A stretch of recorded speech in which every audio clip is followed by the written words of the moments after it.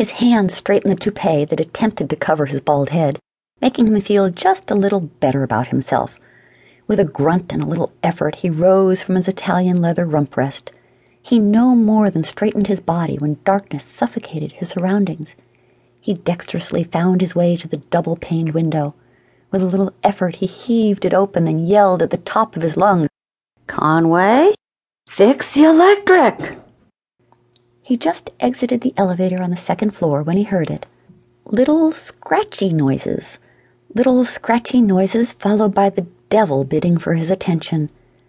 Everything was dark once again. His handlebar mustache twitched and stretched as he attempted to smile.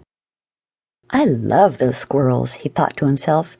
His footsteps were slow and steady as he navigated the dark office. After about 5 minutes of touch and go, he made it to the sunlight. His eyes struggled to accommodate the invasion of light and pupils, making his job just that much harder. He calmly walked back to the breaker box and flipped the little switch. Immediately, the lights came back on. Conway sat down on the curb and lit a cigarette. The smoke swirled deep into his lungs. He was in no hurry. Conway knew the lights would go out once again. Right on cue, the little squirrel came running down the oak tree and straight towards him. "This is awesome," he thought. Mr. Jefferson was relieved when the darkness was vanquished. The fear was paralyzing. As the only bigwig that is afraid of the dark, he thought, I must maintain my composure.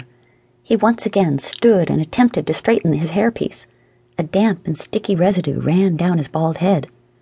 Something was different. A black blob slowly scurried across the gleaming floor. It made it under the door and out into the general population. Bang!